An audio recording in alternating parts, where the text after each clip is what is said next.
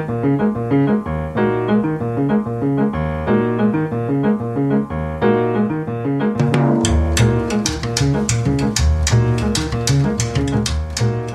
and welcome to the Austin Art Talk podcast. My name is Scott David Gordon, your host. Thank you so much for taking the time to listen, and I do hope you're enjoying the interviews I've been sharing. The focus of this podcast is on the interesting and creative people of Austin, Texas. As always, my intention is to have meaningful and in-depth conversations that I hope will be of value to you, the listener. They certainly are to me. I really love doing these interviews, and hopefully we can all figure out together how to better connect and support our local art communities and create opportunities and success for ourselves through conversations like these. You might have noticed, unlike many other podcasts, this one has no sponsors. For me, it's a passion project that I create and produce 100% on my own every week. Please consider helping to support me and my continued efforts by becoming a patron of mine. Go to austinarttalk.com and click on the support tab to learn more. And if you really love an episode and have a feeling it might benefit someone else, please share it with them. It might be exactly what they need to hear. Thanks to those who follow and interact with me on Instagram, @AustinArtTalk. That is by far my favorite social media platform. I post daily about local art events and try to support and share the work of previous podcast guests, along with other interesting people, art, and podcasts that I find which you might enjoy. On to the rest of the show. Keith Krieger loves clay. For the past 25 years, he has dedicated himself to forming and shaping various types and colors of that material into beautiful bowls, vases, plates, and many other objects that are intended to be used and enjoyed. After college, he set up his first potter's studio in Cape Cod, where he grew and honed his artistic and business skills. Then a move to Austin shifted the aesthetic of his work to more simple forms and subtle lines. The look and profile of his business has also evolved over the years as he has strived to stay in tune with his core values and maintain a balance between work, family, what feels right, and what makes sense. His customers are people who care about where the things in their life come from and how they are made. Objects matter. Keith and I talk a lot about his business, but also delve into his history in ceramics and his philosophies about his art, his customers, and how he figured out where he is headed. Here's Keith. All right, well, thanks for being on my podcast, Keith. Of course, thanks for this super rad headset. Yeah, no problem. And we're sitting in your super rad showroom, which is really beautiful. Thanks. Yeah, it has some natural light, which is nice. Yeah. So we're at Canopy, which is a artist studio and gallery complex in Austin, Texas on Springdale Road. And how long have you been here? From the beginning? From the very beginning. Okay. Yeah, so I'm sure that's when we first met. But yeah, we've been neighbors for, 5 or 6 years? Yeah, so we're sitting here in Building 3, which is about 100 yards from Building 1 where you are and Building 2 where my studio is. So, yeah, exactly. So I've been in the studio since the beginning, and we took this space about probably 18 months ago or so. Yeah, because you just needed more production space. We needed more production space, was looking at kind of expanding or moving, and I didn't want to really expand, so this became a kind of easy way to gain some more space. All of this stuff that you see here was in the front room of the studio, which is now added production space. So, yeah, we gained a lot. And I have a little office carved out here, so I feel like an adult when I'm over here working. Nice. Yeah, I haven't actually been in your space since you moved over here. So would you... what labels do you use for yourself? I'm kind of curious. Like ceramicist, artist, designer, maker. Like what feels I don't know. Best? None of them feel good when you're self-describing. For years, I use the word just a potter. Potter, yeah. I don't know how to... Ceramicist has always felt too snooty to me. Okay. Artist is a difficult thing to call. I don't know. Okay. I make things, curious. I design things. But at the core is everything starts from my experience as a potter. Yeah. And I do want to get to the history of that. And I also want to eventually touch on, I just feel like as someone running a business, I think I've always been so impressed with the clarity of your voice, of your communications, of kind of the wit and strategy around how you market your work and how you do sales and launch new lines. And I don't know, I mean, do you get a lot of help with that, or is that just, how have you figured all that out?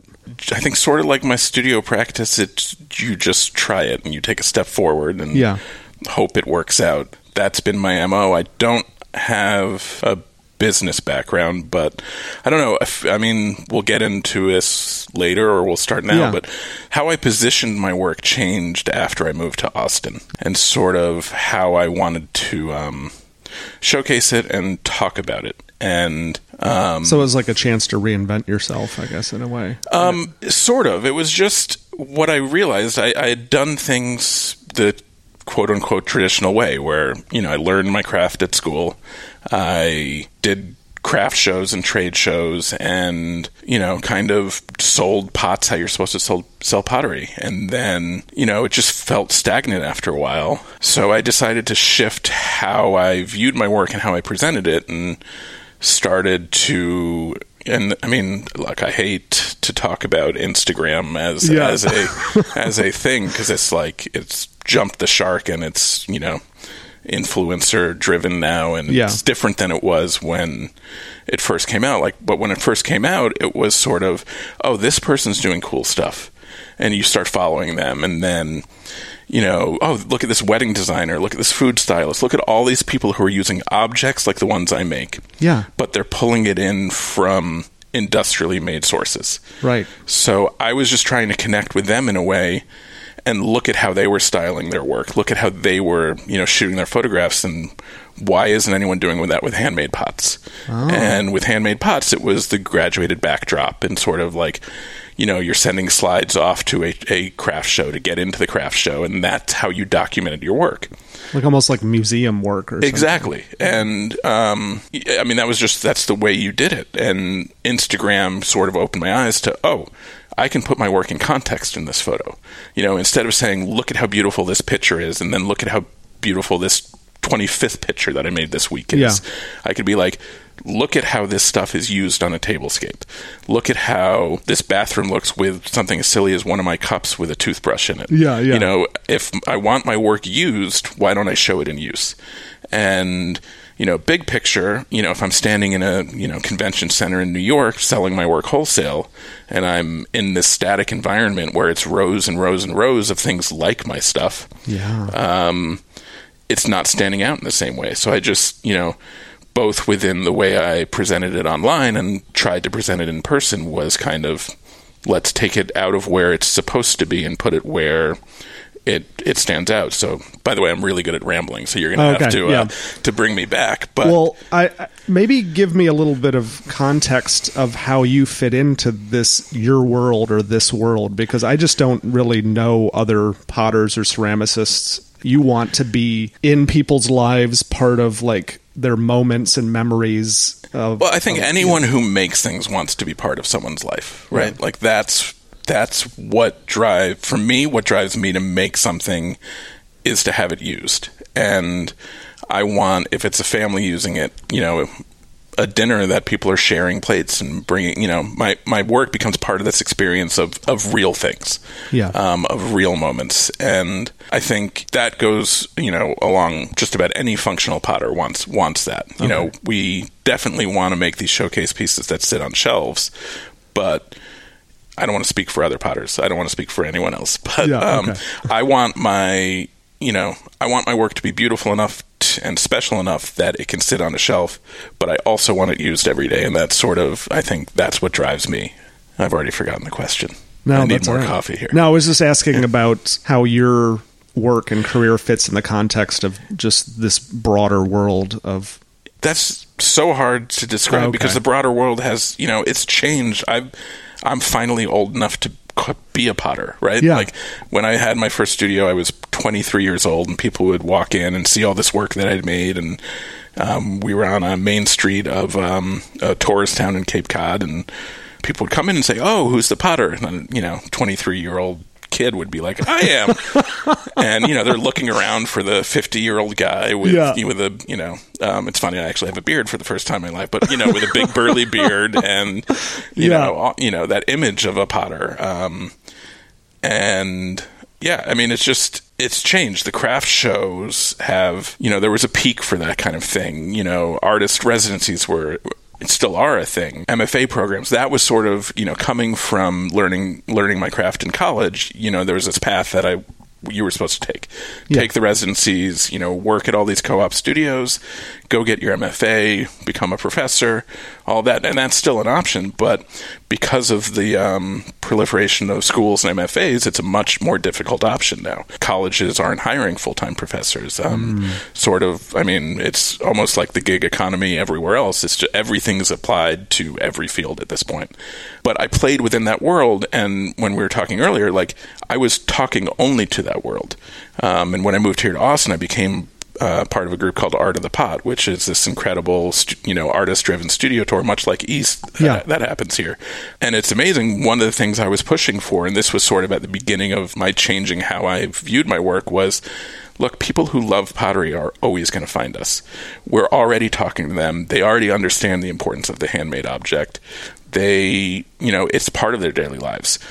We're not going to say don't come, and we're not going to become complacent that they're always going to show up. But the way we do our stuff, we already have this group of people who collect our work and support us. And how do we get new people in? And that's when sort of I shifted, again, how I was presenting my work. What my success, I feel like, has come from sort of leaving the ceramics community in that kind of traditional sense. It's a little weird. I stopped doing Art of the Pot as the restaurant side of our business kind of took off. And it was just, it was a time thing, and you have to make choices of what you're going to spend your time doing. And was that not an early strategy maybe when you did move to Austin, was that if you could get into restaurants, then you're putting your work right in front of potential customers who are going to those restaurants, and then they might want work for themselves? Yeah, well, it's actually, yes, that's how it turned out. Okay. But that wasn't that wasn't my motivation. My motivation was, again, talking about the people I've sold pots to for 16 years at this point. They were shopping at farmers markets. They were caring about where their produce was coming from. They understood, the sourcing of meats and kind of the importance of where things come from, just like I was just talking about real things. They understood sourcing and how that matters. They were also putting it in one of my big salad bowls, so it all came together. And that's how I lived at home. That's how my mentor had lived. And that's how people who collected my work sort of lived. What I saw on the other side was that people cared about food, they joined CSAs, and they were putting it on their industrially made dinner sets at home. Yeah. So I wanted to talk to them, and what I was trying to do with the way I was photographing my work and presenting it was to kind of hammer over their head, you can use this at home too. You don't have to do that. What happened with doing some events with chefs is that they started buying my work for their restaurants. It was a cool idea. It was also frightening because of the scale of the kind of, the orders that our first order was bigger than what a typical wholesale order would be. So I thought, awesome. What a cool opportunity, get to work with these cool chefs. It's going to put the work in use, like you're saying, and we'll explain to people, oh, cool. And then they'll start buying my work retail. So I thought of it as a kind of one-off opportunity to get into this restaurant, to do some stuff, and that would help sort of propel my work into that food lover world that could also begin to care about where things are made. A couple things happened, which is where, you take that step and then you see where it goes and then you sort of feel. Yeah, there was one restaurant you started with, right? Yeah. Everything starts with the first one. Yeah. And, it took a while to get a second restaurant gig, but it was cool when that did happen. And then it sort of shifted from, here's another restaurant group that wants to use my work. People are starting to realize it. And then I sort of focused on the restaurant world, let the wholesale part of our business kind of just slow down and die off, and then sort of had these two, like the retail side and the restaurant side. And what was the wholesale side? Like what does that mean? So I did a trade show at the Javits Convention Center up in New York twice a year, and we would, bring our standard collection, a couple of new seasonal items, and we sold to kind of small number of shops across the country. Sort of the same thing that I view my work on the retail and restaurant side. I'm not trying to make all the pots in the world. I'm not trying to get my work in every single place. So I went into the wholesale thing with a higher minimum order. I don't know how detailed you want to go get on this stuff, but I'm interested. So I was going for the bigger stores, and, we ended up getting work in a beautiful tabletop store in Los Angeles. We sold to Bergdorf Goodman in New York, sort of super high-end. Yeah. That scale, and then also kind of smaller, really high-end design shops. That was sort of our thing until the restaurant part kind of took over our capacity in the studio. Was that scary to give up that wholesale side? I mean, was that successful at the time, or? It felt successful. Yeah. I think it's always scary to stop doing something. Yeah. But if you don't stop doing something, you can't do something new. And every time I've stopped doing something, other opportunities came, or I had time to try something new. And it's always the hardest thing to do. Like when I left Art of the Pot, that really felt like it was May, it was Mother's Day weekend, it was a super fun experience. It was a way for me to stay connected to the outside ceramics world.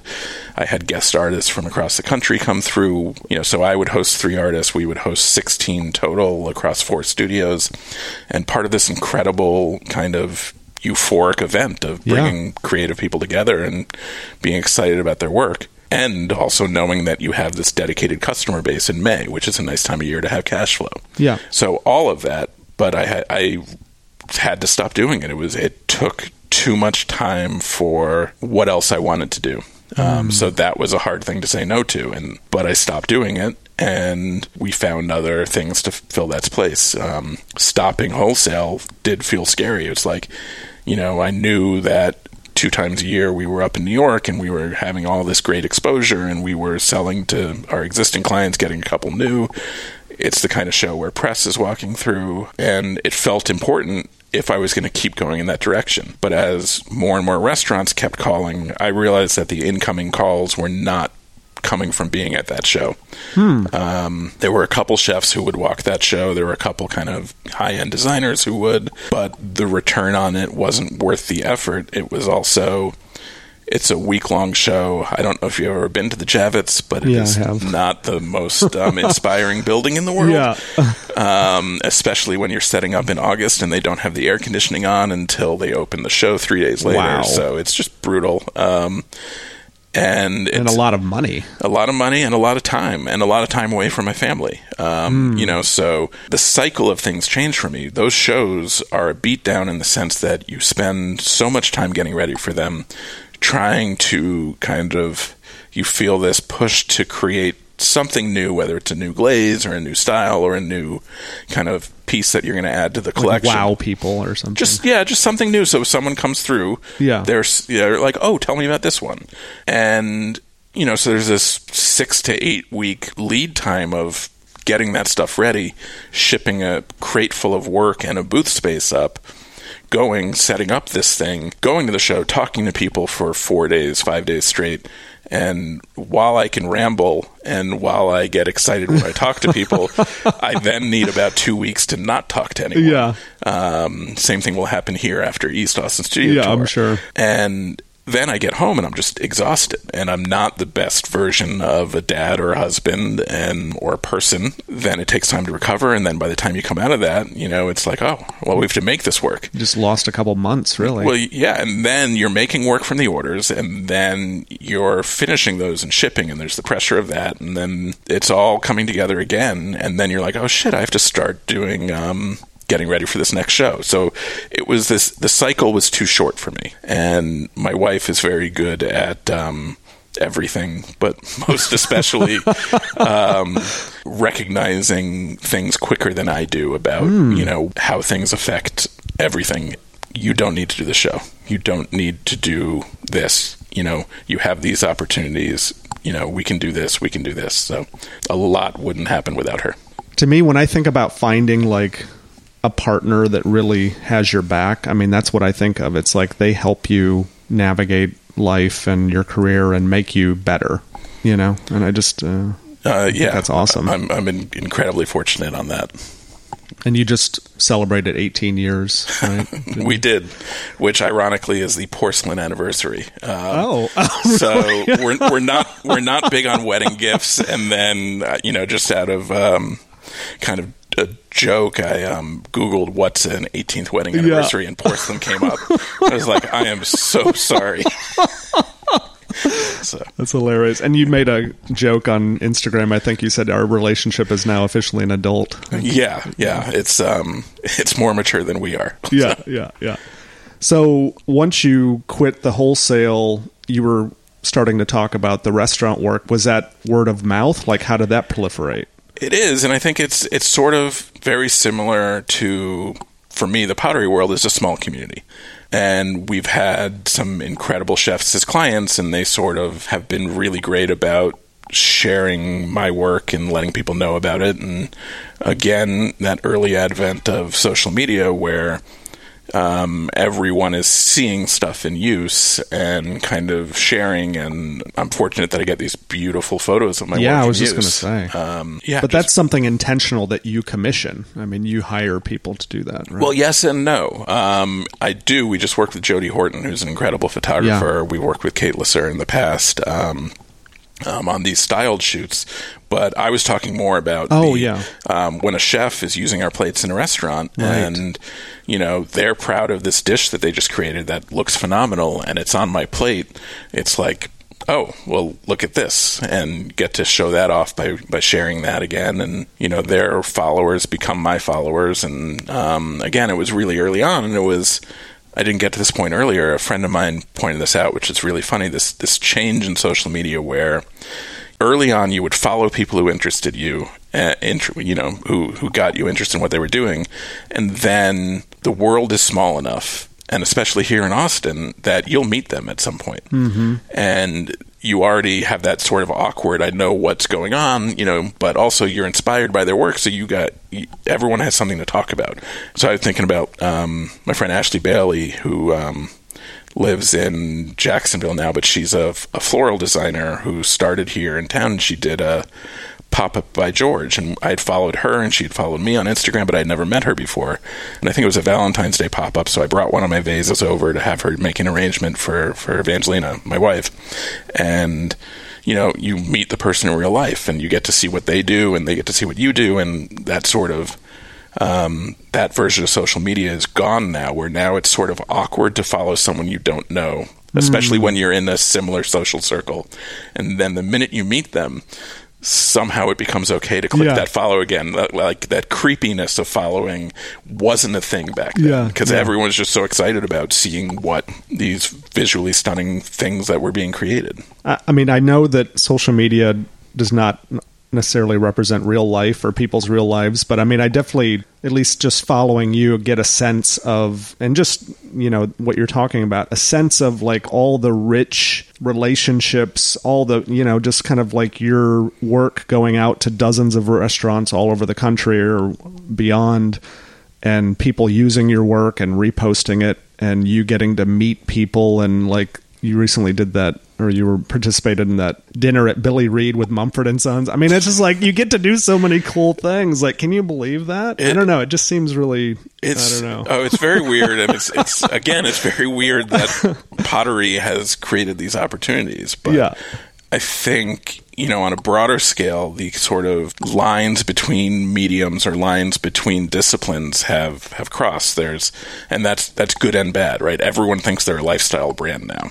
But because of the cross between music and art and design and food and all of this stuff is just sort of all related at this point, that somehow my network has grown into these places where I get to be part of these things, and it's weird and awesome. So. Yeah.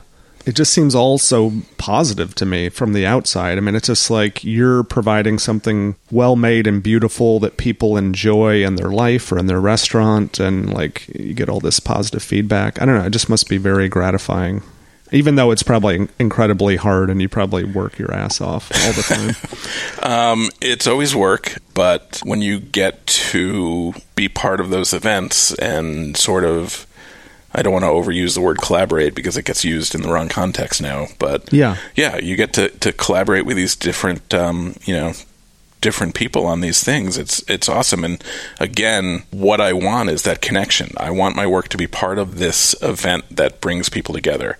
And again, whether it's, a family sitting down to the dinner once a week that they get to have, or a night out to celebrate someone's birthday, and you may or may not realize that my work's part of it. Yeah. I hope you do. And, you're at Uchi or Ola May here in town, or Emmer & Rye, and you're part of this incredible experience that you have that moment.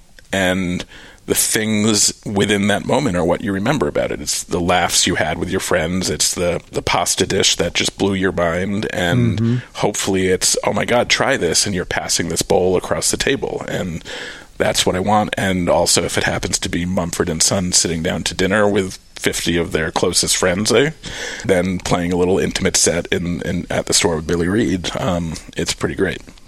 And your literal hand was on that piece, or your fingerprint, or whatever, your mark, that's... Yeah, I mean, that's the beautiful thing about clay, is that whoever made it, their hands touched that piece, and it's in there for forever. And talking about sort of the cultural significance of that, these objects that people used when they lived are how we discovered how people lived. So,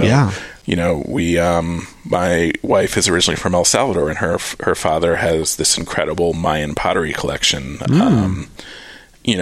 The first time I went to visit them, I get to hold this piece that you would normally see in a museum behind glass. And I was probably the first boyfriend who looked at this wall of pots and said, oh my God, this is the coolest fucking thing I've ever seen.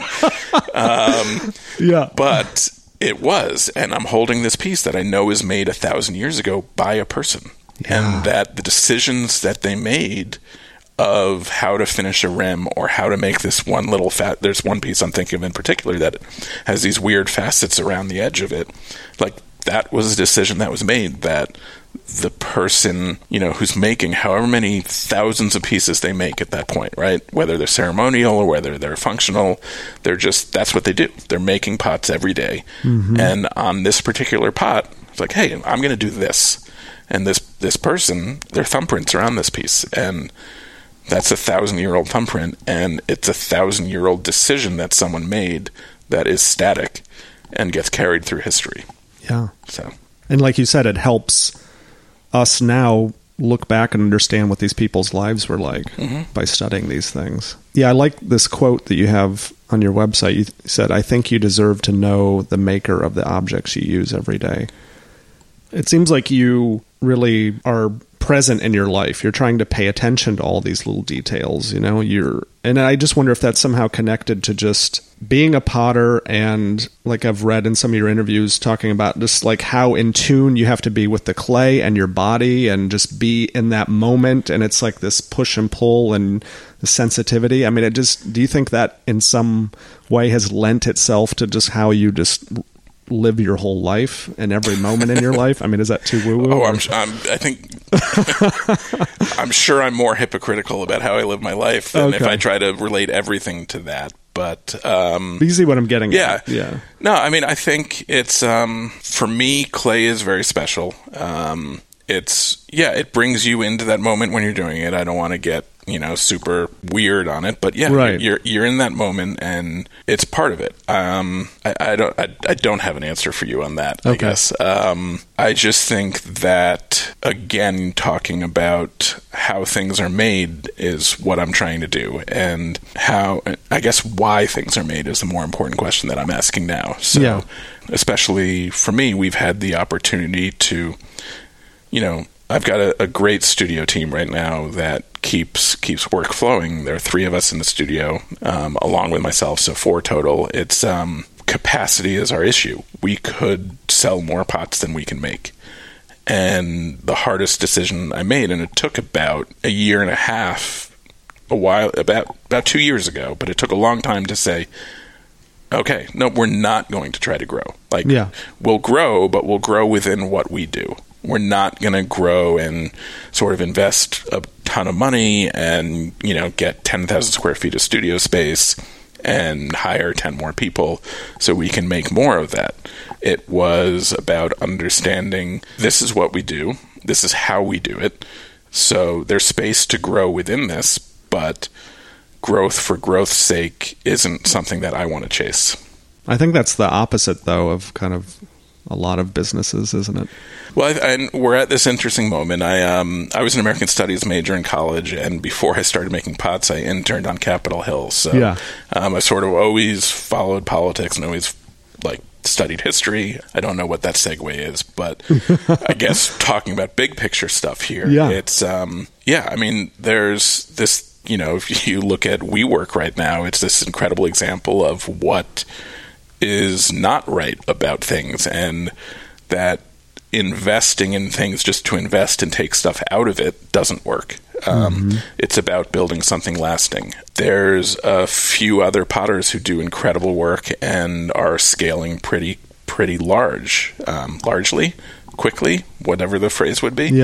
And that was, as I was trying to make the decision not to grow, you see, and I know them and I'm friends with them, and you see them, and jealousy comes in, and envy, and also it took a while for me to realize they're doing something very different than what I'm doing. And that's okay. There's room for all of it. And I didn't want to chase that. I didn't want to take investor money and then have to answer to investors. I want to continue to kind of self-grow, I guess would be the phrase.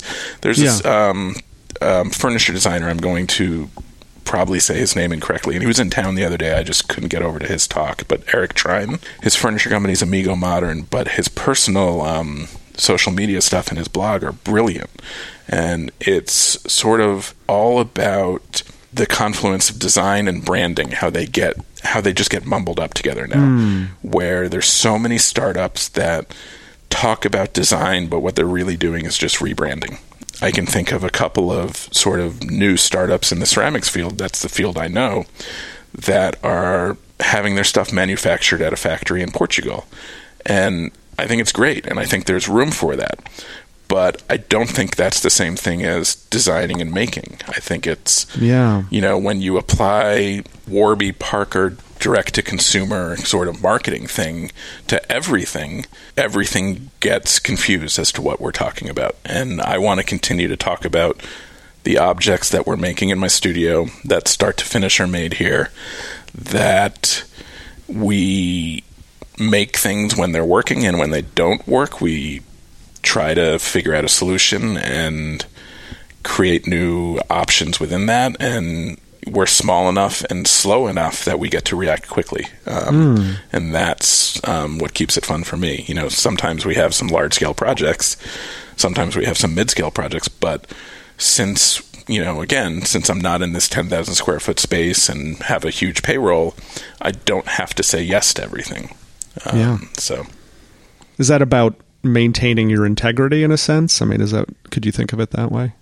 Probably inadvertently, but I think it's maintaining my sanity, and also being really specific in defining and redefining as you go. So defining what success looks like, defining what growth looks like, and realizing that what it looks like for someone else doesn't matter within your own studio space.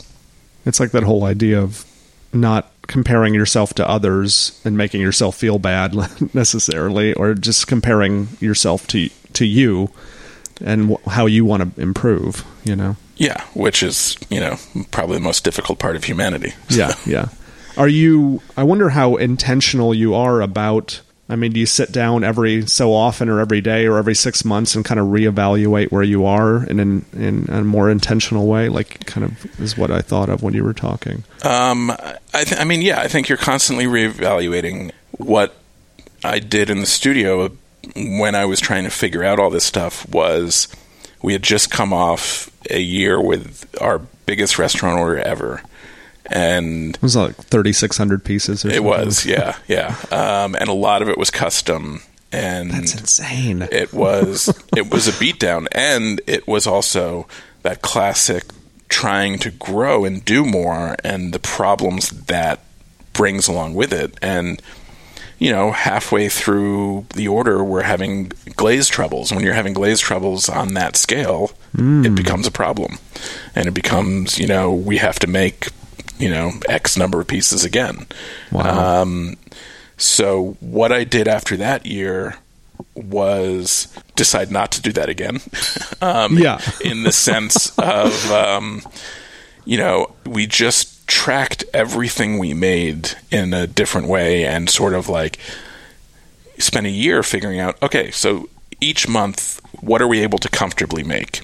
What are we able to make that kind of pushes our limits, and what is not possible? And taking all that, the following year and applying that to when people are calling in about an order and running every decision through the lens of how does this affect the studio as an ecosystem, my incredible team as people, and my well-being as, am I going to walk into the studio every day being stressed, or are we going to be, this is great, let's keep moving on this? And how it affects your family, too, obviously. Yeah, obviously. Which is probably the top priority. It should be. For sure. And also, I want to go see my kids play sports, and they're at that age where they're doing that. And, if I have to work weekends and nights to get an order pushed through the door, that was because we took on something a little bit more than we should have, that's not a sign of success. So figure out how to stop doing that. Yeah, more balance.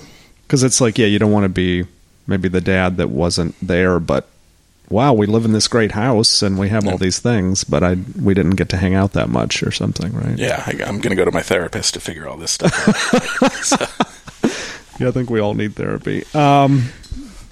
Maybe we could just jump back, and if you could just give me an idea of like how this all started. Like, did you always want to be an artist or a potter, or how did that happen? So it, like most things, happened randomly for me. And like I said, I had interned on Capitol Hill summer after my freshman year in college, and I loved it. The next summer, I went to Skidmore College in upstate New York, and it's a beautiful campus. It's in this beautiful it's the oldest horse racing track in the country. Mm-hmm. So it's this sort of summer resort destination.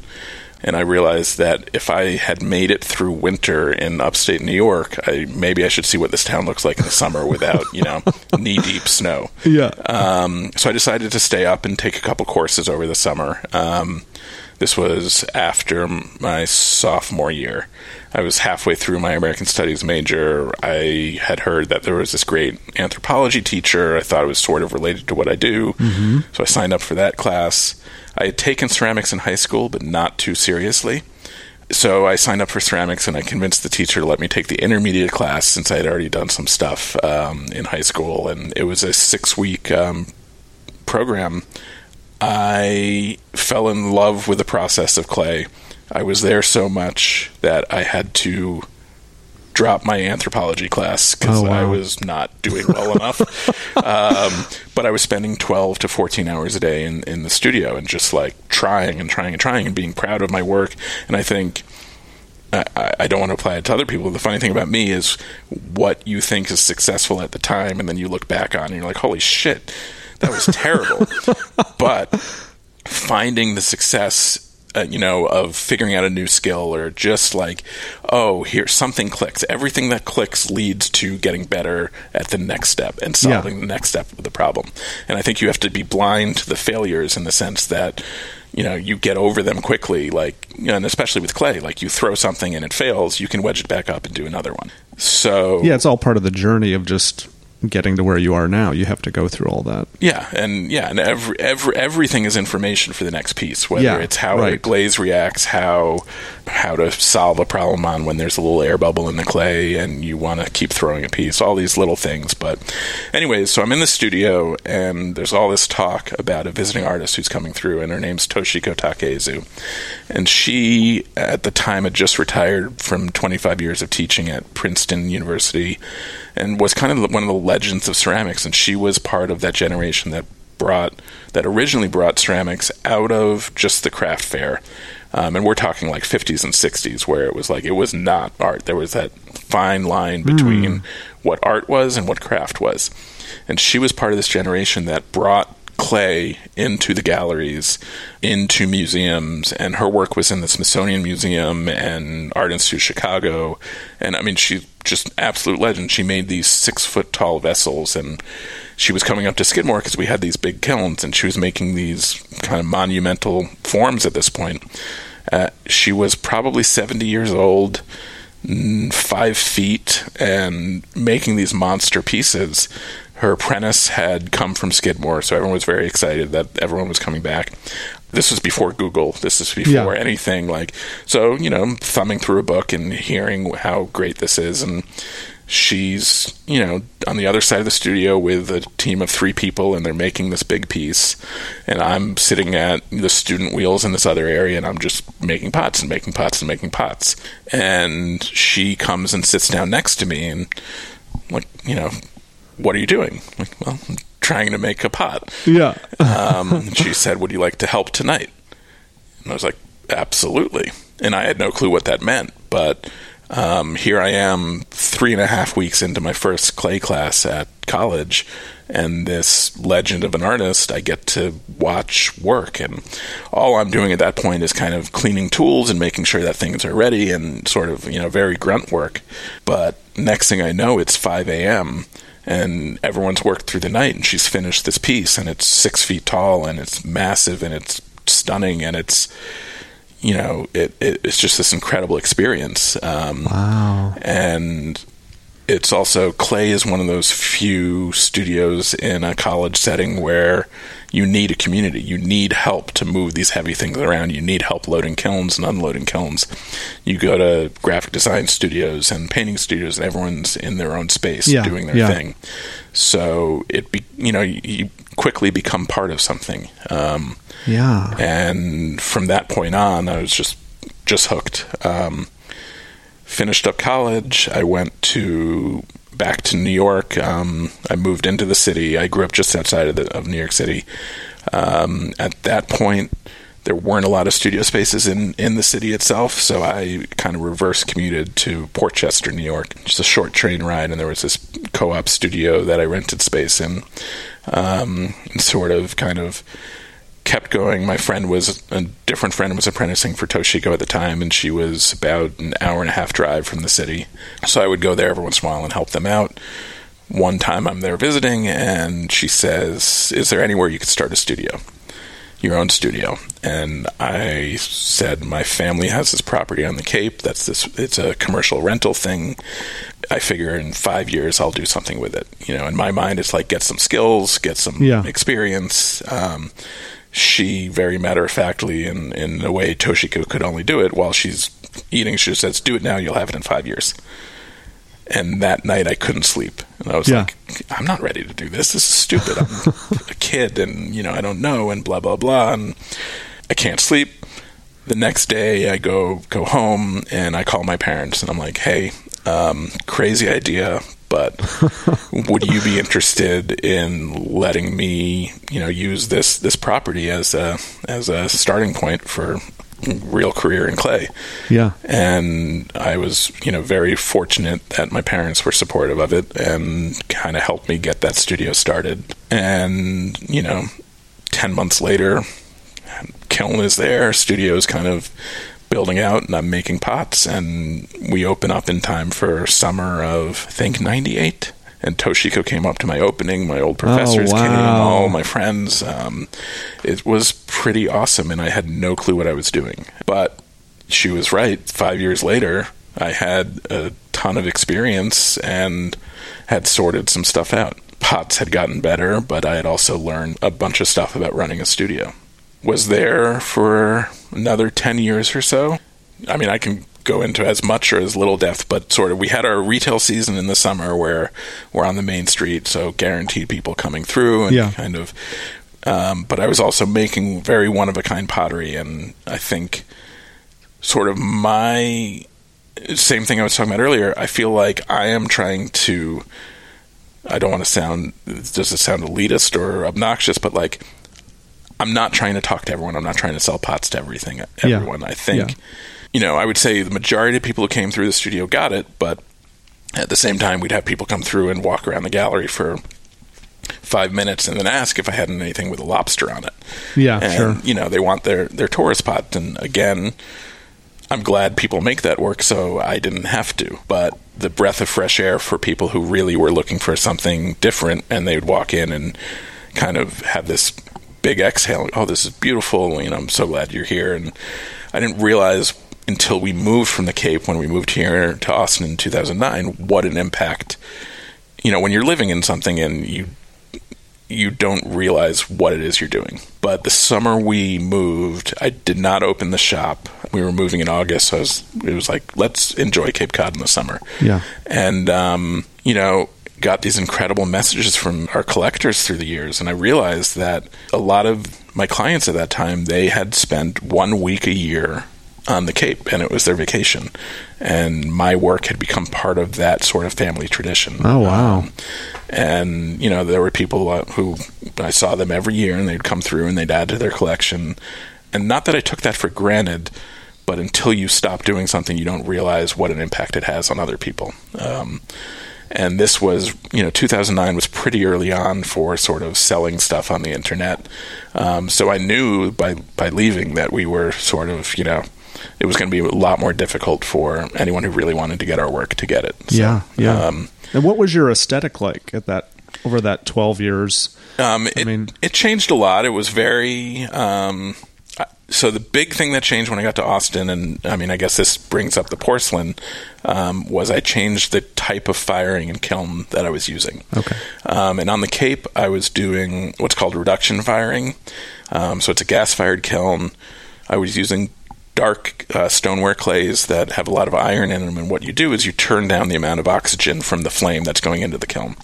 And that flame wants to breathe. And since it's not getting it from the burner itself, it's not getting enough oxygen, that flame wants to breathe, it's finding oxygen in the clay and glazes.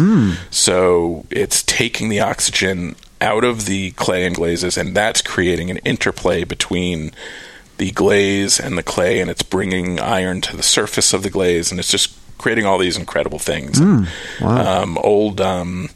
If you can picture what a Chinese celadon looks like, that's the beautiful green glaze that's made with red iron, and you're taking an oxygen ion out of Fe2O3 or something like that, and by taking one of those oxygen ions out, it becomes that green. So it goes from red to green. Copper can go from that kind of blue-green to bright red, and it's super fun. And when I moved here, I knew I wasn't going to have a gas kiln, so what I wanted to do was minimize all variables, focus on the form, and with an electric kiln, it's in neutral atmosphere, so there's none of that interplay between the clay and glaze. It's sort of, you've got your clay, and then you've got a glaze that's sitting on top of it. And you can do things that sort of fake that look, and I think there's a lot of that going around, of that sort of very raw, that unglazed and the kind of speckly stuff.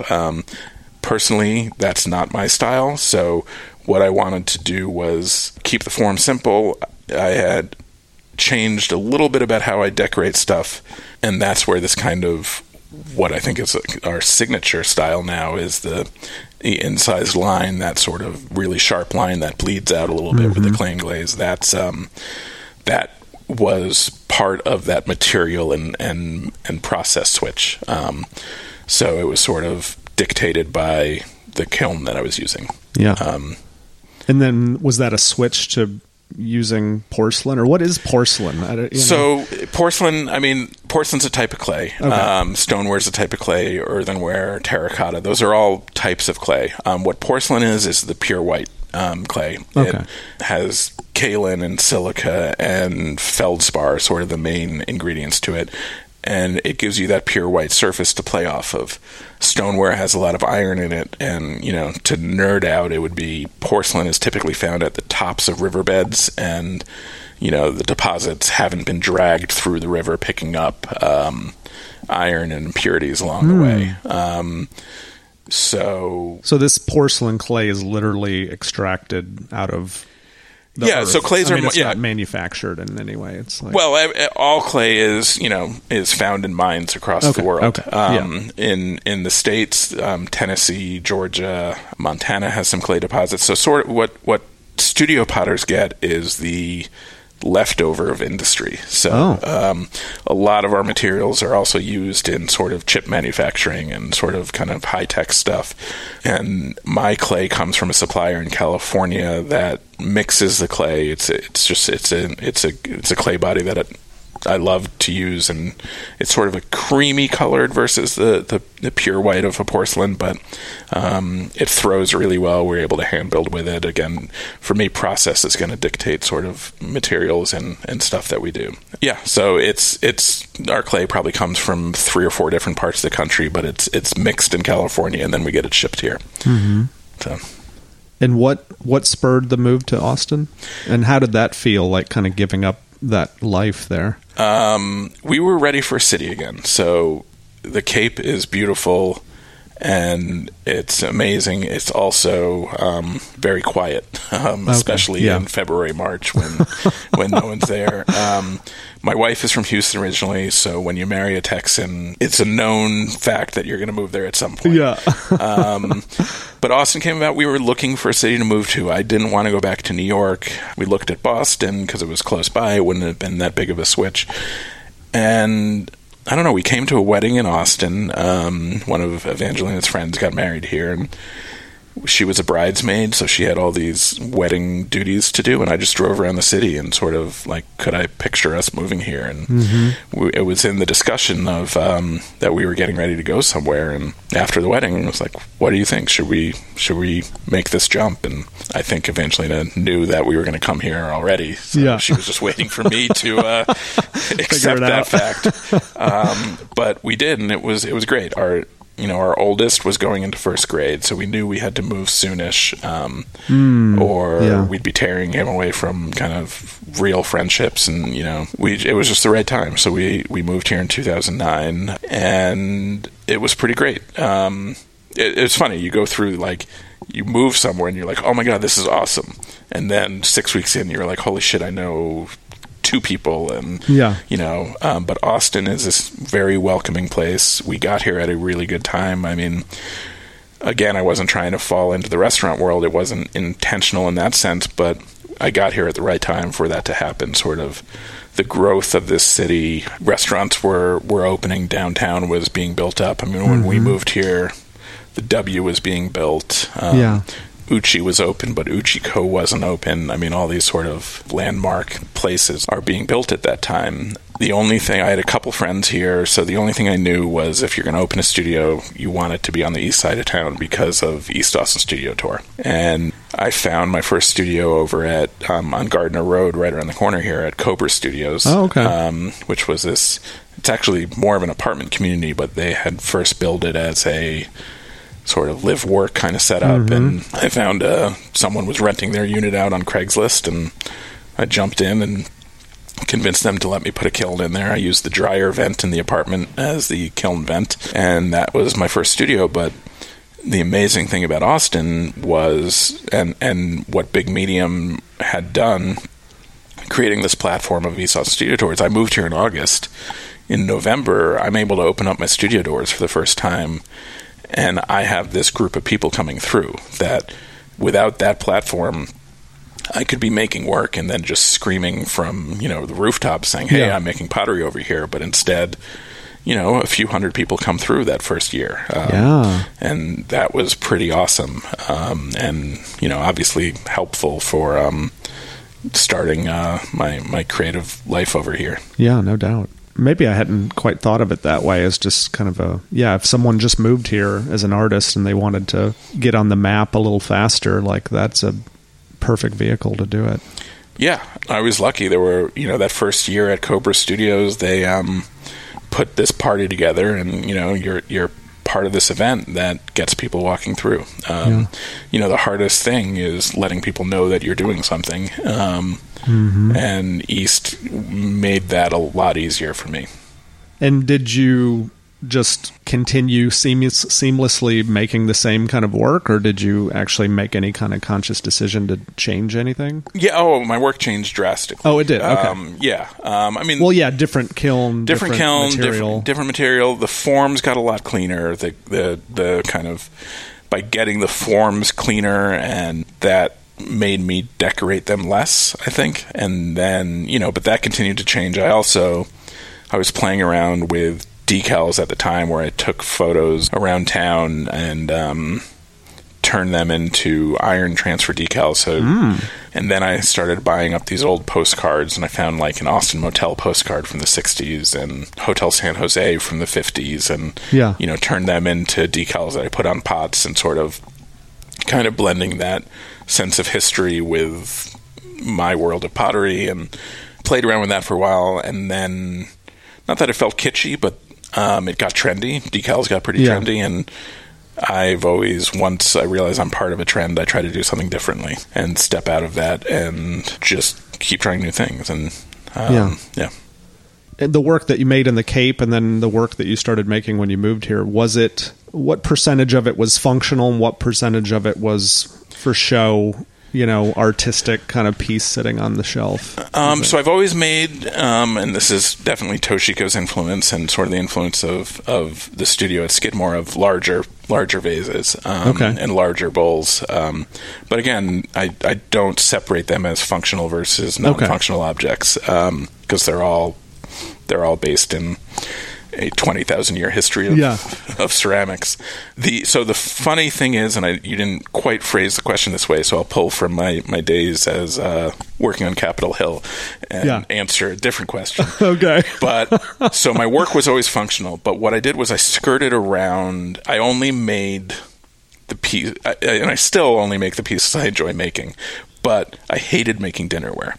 And that's the big irony of what I do now in the studio, that 40% of our work is dinnerware for restaurants, is that I would maybe take 2 commissions a year for dinnerware. It's difficult to make, especially when you're hand throwing it, but I made every other object around the table. So the serving bowl, the salad bowl, the pitcher, the creamer, sugar, bowls were not a problem, but just making sets and sets of plates was not something that was fun for me.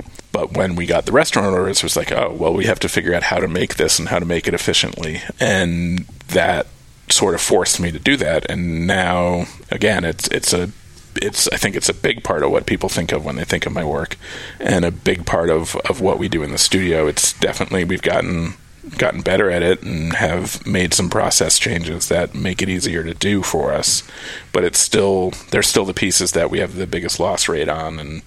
But yeah, so it's always been functional work. Now it's just a lot more very functional work.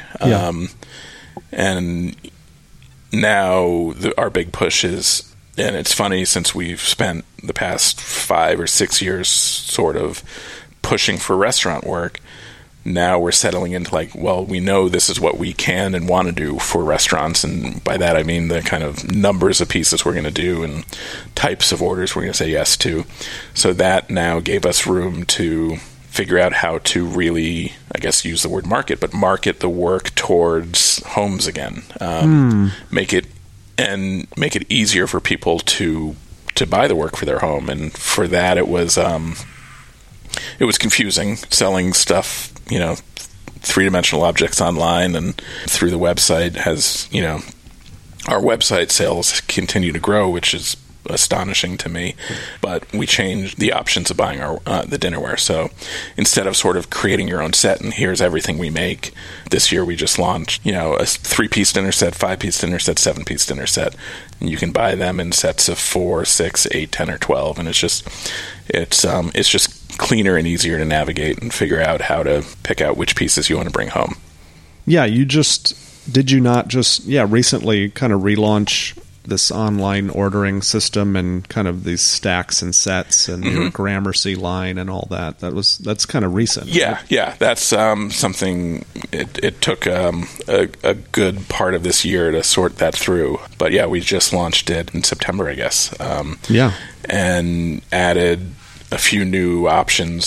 So some bowls are new, and sort of, again, taking that info of what we're making for restaurants and what works for chefs and figuring out which pieces can work well within a home setting, getting to the core of that and explaining it in a way that makes sense to people. So.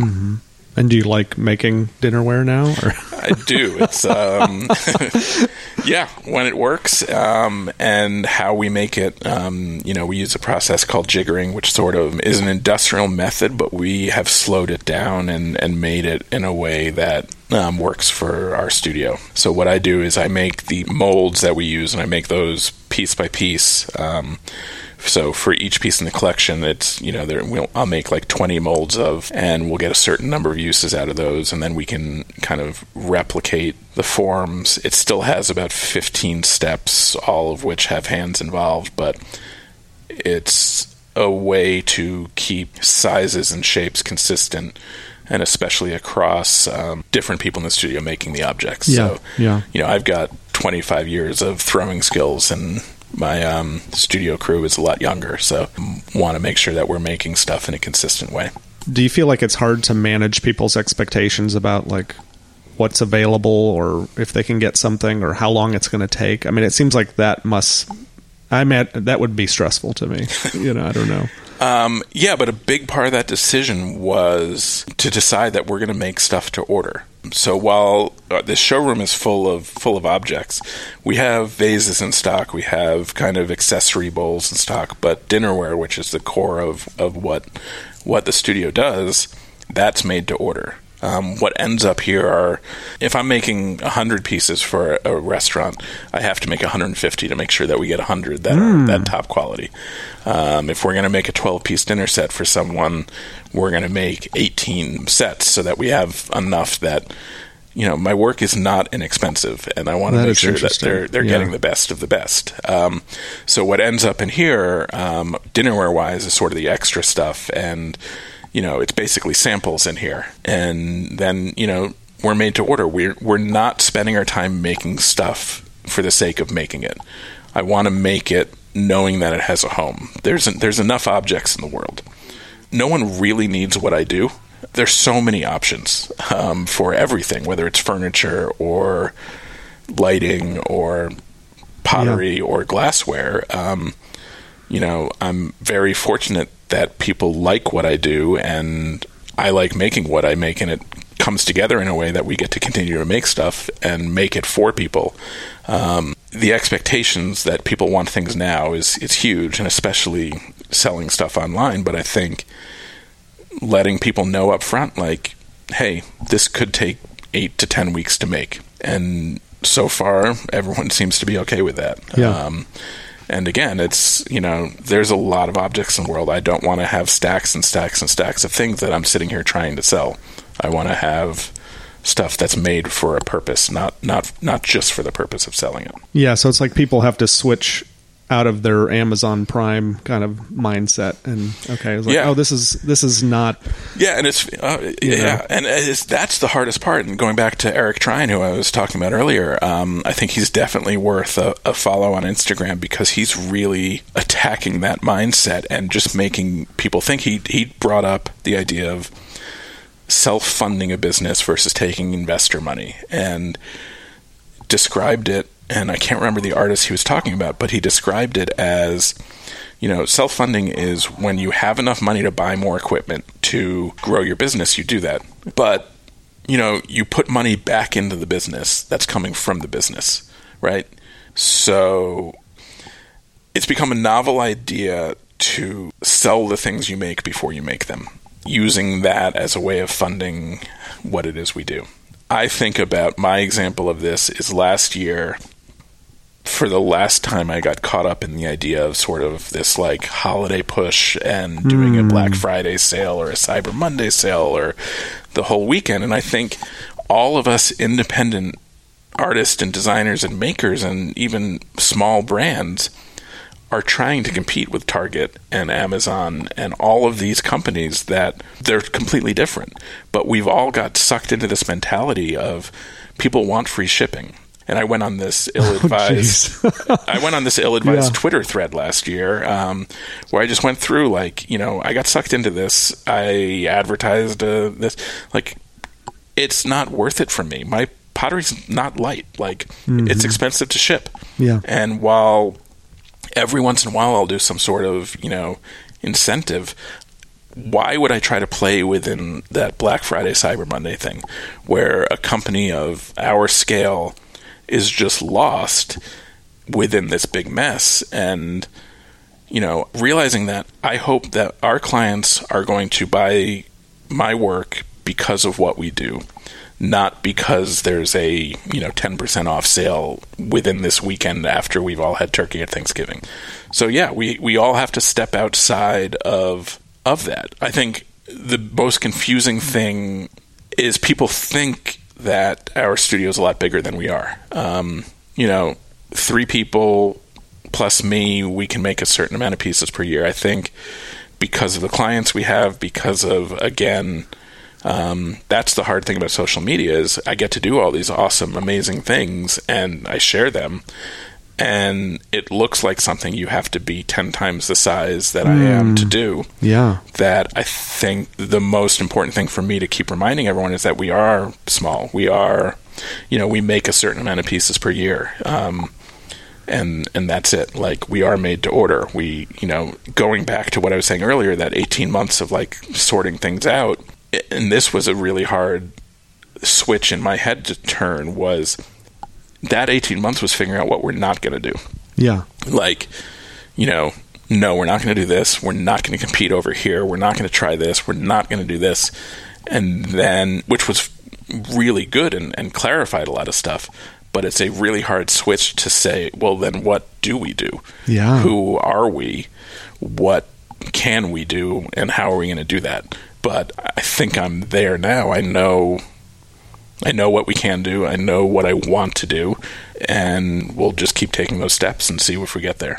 What that makes me think of is something that I was contemplating recently, or someone had talked about, is just like figuring out your values. And then those kind of also kind of bleed into like boundaries. And it's like, if you have your values, you have your boundaries, you know who you are and who you aren't and what you will do and you won't do, then it all becomes pretty easy to figure out. Like, if someone gives you an opportunity, you can say, no, that doesn't fit in with my values. And so it seems like you took the time to clarify your values and your priorities. And like you said, I can't be everything to everyone. Yeah. So. Yeah. And I mean, I think it's figuring out whatever the phrasing is, yeah, the values, but whatever it is that you decide that you're going to make your decisions through, you have to remember to make those decisions through that lens. Yeah. And that's also not to say you don't jump on an opportunity if it comes. But I think very quickly you realize whether it's an opportunity worth continuing or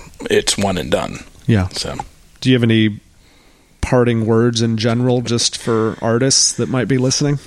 I know that's kind of a big ask, but because you have wisdom you've been doing this for decades. God, I'm old. Yeah. How old are you? Almost 44. So. Oh, see, I'm older than you. Yeah, I know. But again, I'm almost old enough by to be a potter. Year. Yeah.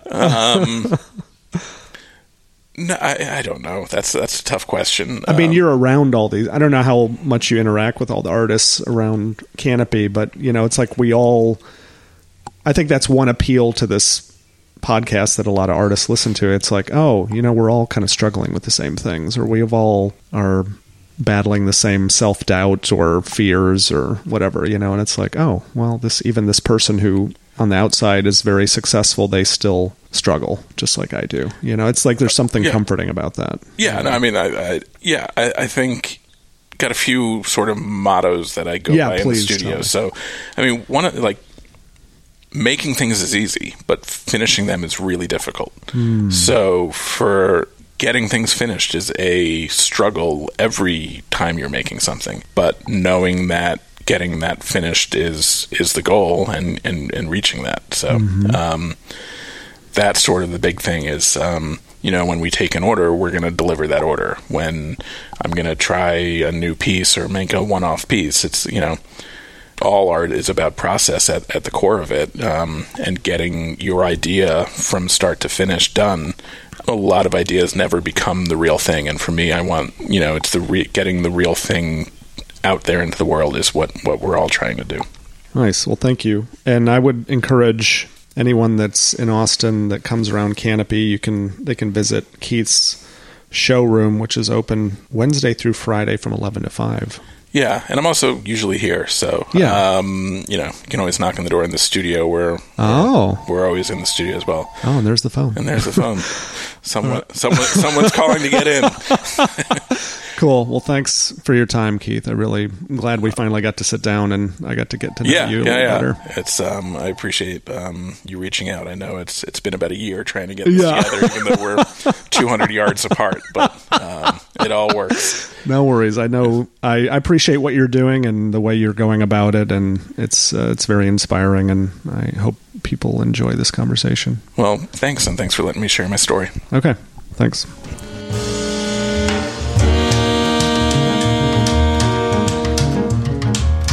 Thanks for listening. One more thing before you go. If this episode or any other I've produced have helped you or added value to your life, please support the podcast so it can continue and grow. Just go to austinarttalk.com/support. There you can find a link to my Patreon page, and there is also a PayPal option and an Amazon affiliate link. I couldn't keep doing this without your help. All the best to you, and take care.